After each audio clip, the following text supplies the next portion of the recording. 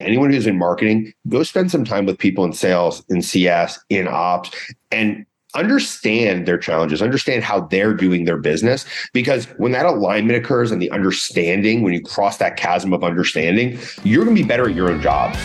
Welcome to the Marketing Moguls podcast, where we talk to the big shots, the heavy hitters, the cream of the crop in the world of marketing. This is a show where we sit down with the most brilliant minds in the industry. We pick their brains to find out what makes them tick, what makes them successful, and sometimes what makes them want to pull their hair out. Each episode, we'll be talking to top executives, entrepreneurs, even influencers who have made their mark in the marketing world, and we'll be asking them tough questions like, what's the best way to increase conversions? Or how do you come up with a killer ad campaign? Or why do marketers always wear black? But let's be real, we're not just here to talk shop, we're also here to have some fun. So we'll be discussing some of the latest trends, we're going to be sharing some hilarious marketing fails, and maybe even trying to convince our guests to let us in on their secret to creating the perfect meme. So whether you're a marketer, a business owner, or just someone who's fascinated by the world of marketing, this podcast is for you. Sit back, grab your favorite drink, and join us as we dive into the minds of the marketing moguls that are shaping the industry today. Welcome back, everybody, to another episode of the Marketing Moguls podcast. We've got a really good guest here today. I'm with Judd Borakove. He's the Chief Growth and Community Officer over at Go-to-Market Partners. Welcome, Judd. Great. Thanks so much for having me. Of course. Before we get started, if you don't mind, just can you introduce yourself to me and to the audience and just give us a little bit of background about who you are and how you got to where you are and everything like that? Sure. Easiest way to put it, I've sat in most C-suite roles over my years of working with a lot of different companies at different stages. Knew that go-to-market really needed to change in general. This is the age-old, like, marketing and sales don't get along, to how do we make this better? And came together with some really cool people. Anyone who knows, let's say, Terminus or even Pardot, the ex-CMO and then founder, Sangram is a business partner of mine, and then Brian Brown, who was at Silverpop, IBM, and Chief Strategy Officer there for a number of years also, came together realizing just there's change that needs to happen. And that's how we came together to try to educate companies on improving their go-to-market. Gotcha. That's awesome. What would you say right off the bat, just getting into it, what do you think people are missing most in their go-to-market strategy? Is there something that tends to stand out that most people are missing, or is it a wide range of different things? There's always different things, but I would say the number one thing that generally is the most challenging is what we call clarity, alignment, and team. We have a framework for it called CAT, clarity, alignment, team. And it's literally the clarity by the leadership to understand the problem they're facing, the alignment on how they want to go about solving it, and then the dissemination of information down to the lowest person on the totem pole. So they understand how their job actually helps to solve these business objectives, which unifies the organization. That clarity and that communication and those things makes such a massive difference. And when they're out of alignment, a lot of times you have marketing working on, let's say, KPIs that don't align with what sales is trying to do. When CS is getting stuff because sales is doing one thing, and then maybe CS is, wait, I don't understand, we're not even selling the right person. And so many other things that can easily break within a go-to-market strategy. So that is probably the number one, is that if you can find the right cadences and communication patterns within your organization, you're much more likely to succeed. Gotcha. And I was thinking about it. Maybe we should actually just take a step back for a second and could you define for us what go-to-market is for everybody in the audience that might not be really familiar with that term? Yeah. Absolutely. So most people, when they hear go-to-market, they're going to think either a sales motion or like truly taking a product to market as a one-off. We define it as everything revenue for your organization. That starts with who are we going after, your ICP, and what we call your total relevant market, to where do we focus our efforts, our time, our money, our market investment map of, like, how do I get people to understand this is the right product for the right group that gives us the best effect, down to your brand, POV, your messaging, to your sales acceleration, your pipeline velocity, into your time to value, to your expansion, to your rev ops, and to your leadership and management. And all those pieces really fall into what go-to-market is. And so it's not a singular instance. It's something that is constantly evolving as your business grows, as market forces change, so will your go-to-market. Gotcha. Yeah, that makes perfect sense. So there's a lot of different parts that make up it as a whole. I got you. And then in terms of more of like marketing specific, let's talk about go-to-market partners. How do you get yourselves in front of potential clients? Like, how do you market what you all offer? So When we first started, we took a really interesting approach. Obviously, events are a big thing for a lot of orgs. Actually took more of an event-led go-to-market motion, saying that we're going to use events in different areas to actually drive the entire process. So how do we identify people and get them to the event, educate them there, use that for a different type of event where we get them with our analysts so that they can literally see the value they can get. And then even once we have a customer, using events to drive more value, look for ROI quickly and expansion. So for us, it was really an event-led approach, but also obviously education. Thought leadership is a little bit easier when you're coming as a third-party analyst firm, which is what we are. So for us, that's a lot of it. It's always evolving though, right? We definitely are not an outbound shop. So we're not running like direct ABM, but I would say ABM light in that we look at accounts, and then opportunities within accounts is kind of approach everything. Gotcha. Okay. So when you speak about not being outbound centric, do you all do things like calling, emailing, things like that? Or how do you center, or do you just try to focus on other factors or? Because we're educating, one, we already have presence. People who know about us. We have people literally referring us. Our target audience, our ICP, really creates virality because if you're an executive, a lot of times you're only talking to other executives. Network is exec. You create something great for them. They're talking about it. They're bringing other people to our events. They're getting educated together. So it really creates a viral kind of, just cold call or cold email. It can work for sure. I see it work all the time, but because of where we are and what we are, this type of motion works a little bit more. So we create a bit of an inbound approach. The educational piece creates inbound, and then we take them through the journey from there. And do you all utilize things like SEO or like specific kind of ways that you're positioning this educational content, maybe on like your web pages or things like that, or to drive that traffic? Or do you all ever use like maybe some sort of like landing page optimization or any sort of driving traffic through that way to your educational content?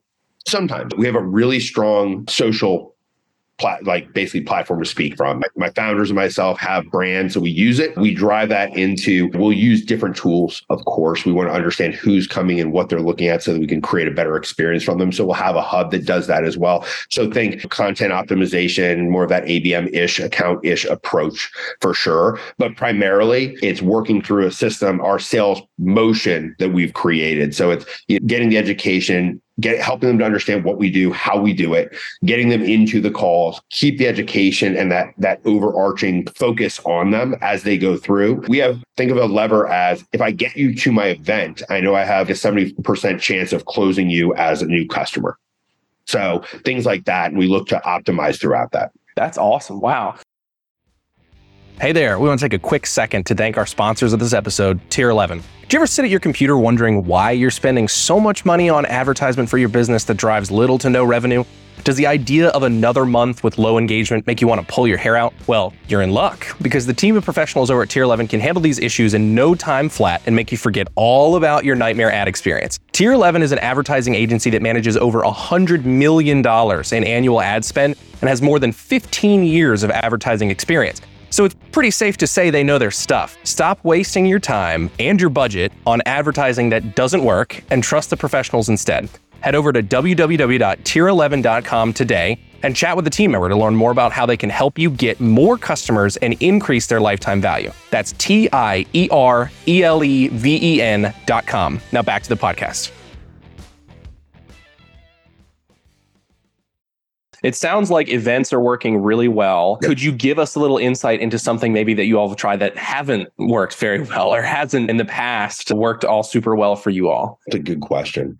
We've been really fortunate. We found something and kind of doubled down on it immediately and have grown with it. We're in the midst of always testing, though. We're testing different things as direct outreach on LinkedIn. Sometimes that works. We tried that to get to calls. We found that was not really helpful, but getting them to an educational event where others had already said, hey, I was here, beautifully. So there's also some little nuance shifts that we find, even if it doesn't work one way, doesn't mean it doesn't work, period. And that is one thing that I've learned over many years, to not just shoot it down because it didn't work the first iteration. I find this a lot with like ABM, right? They're like, oh, we tried ABM, it didn't work. And you're like, well, did you try this way? Or did you try this messaging? And that's the funny part, because that's all go to market, right? We always say, you don't have a marketing problem, you have a go to market problem. Because What's broken? Maybe your conversion rates are off. Does that mean it's a marketing problem? I don't know. Let's look at it. Are you even targeting the right ICP? Is the product solving a specific problem for the user? Is your POV actually stand out, or do you look like everybody else? So a lot of these things you need to address to really understand if something works properly or not. So it takes a little longer to really assess it, but I think you actually get better outcomes faster in the long run. And it's also cool to hear that you're not just interested in kind of like giving up on something, because I think you're totally right. We talked to a lot of different people, and the audience hears from a lot of people where we tried X and it didn't work, so we're just going to move on past that. But I completely agree that sometimes if you just tweak it a little bit, maybe you'll find that it would work in a different scenario or with a different audience or something like that. So I like that you mentioned that. I wanted to ask you too, I know that you all have a lot of different initiatives going on right now, and you've been talking about the events and everything like that. Could you give us some insight into maybe some of the biggest rocks that you have to move right now? Like some of the biggest things that you all are trying to push forward on? For us, a lot of our big focus is productization. So the pricing and packaging components of things. We're really more of a service-based organization. You have a product, it's easy, right? Hey, I've got tech. I can sell my tech. I know what my bells and whistles are, and I know how to position.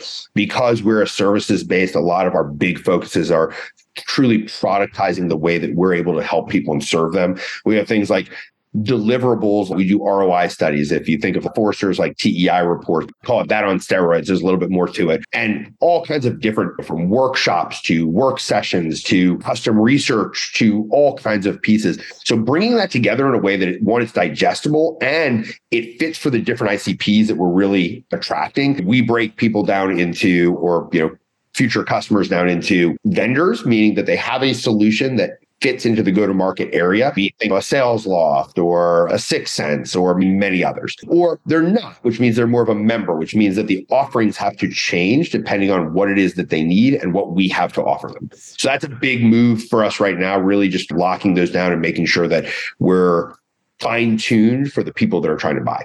Gotcha. Yeah, that makes perfect sense. And I was going to ask too, because you talked about ICPs a couple times, and I know we've spoken with people before in the past that sometimes there's a hard time defining what that is. For the people that are out there listening, do you have any advice on how to go about figuring out who that ideal customer is for them? Like, how do they go about figuring out that sort of somewhat murky water? We actually help people do that, but other than talking to you, of course. Right, of course. First thing is you've got to get a rough idea of, based on your product, who needs it. We actually run a whole thing. We call it a market investment map, which just says, look, I have these product sets and I've got these potential ICPs or types, personas, whatever you want to do. Which of these can use more of my services than others? So there's a great way to start looking at it is if you're a little bit of a more mature organization, you've already got products developed. If you're earlier, I'm going to be dead honest, everybody starts with a guess. It evolves. It's a lot of testing. It's looking at it. It's readdressing. And that's where these cadences of meetings and conversation around it make a huge amount of impact. But you may think that you've got the firmographics, technographics, all the data you need to really lock in on an ICP. And then you go out and try to sell it and you realize they don't have the problem. Yeah. So you need to be a little fluid early stage. I say generally you can get to a pretty solid ICP within your first year. A couple of years in, you should have at least the ICP for your primary product offering. Now, here's the funny part. Those definitions will change over time too, as all the market forces do. So when I hear people do this ICP, set it and forget it kind of thing, I know that they're going to run into a problem eventually. And it's part of the reasons that we see what we call your values of death. At every company at different stages, they run into these areas where what worked doesn't work anymore. And they have to adjust and rejigger everything to get it to work again. And really what generally happens is they change a ton of things. They may even change their entire go-to-market motion strategy to move past that. So we find the 10 to 20 million range is a huge place where there's a massive amount of fall off. And you can look at all the research, the vast majority of companies never even get to $1 million, nevertheless like 10 or 20. Yeah, definitely. And it's cool to hear that you're talking about consistently being able to adjust to things as time goes on, because definitely we've seen before that some people that are willing to adjust can adjust really quickly and they can really benefit for that. And some other people, it takes a little bit longer. I know it depends a lot on the product too and the business, the service that you have and everything like that. But it's interesting to hear that insight. So we're running a little short on time, but I did want to ask you one more question before you go, which is that you've been able to navigate through this world of marketing, if you will, to get to where you are today at Go-to-Market Partners. if you were to be able to look back 5-10 years ago and give yourself some advice, or potentially give someone who might be starting in your shoes that's listening today, what advice could you give about how you can steer your career path and how you can get into a place where you are today? I do work actually with a lot of executives on this very thing. So there's definitely some good points here. The biggest thing that I'll say, anyone who's in marketing, go spend some time with people in sales, in CS, in ops, and understand their challenges, understand how they're doing their business. Because when that alignment occurs and the understanding, when you cross that chasm of understanding, you're going to be better at your own job.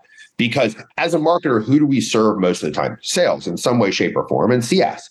So if we understand where their challenges are, how they're messaging, what they may need, it only makes us that much better. Because then we're creating an alignment and a team environment than trying to be adversaries who say, I hit my targets, why didn't you hit yours? So I would say, if you can get in there, really understand it. And then number 2 would be make the CFO your best friend, because guess what? You need budget.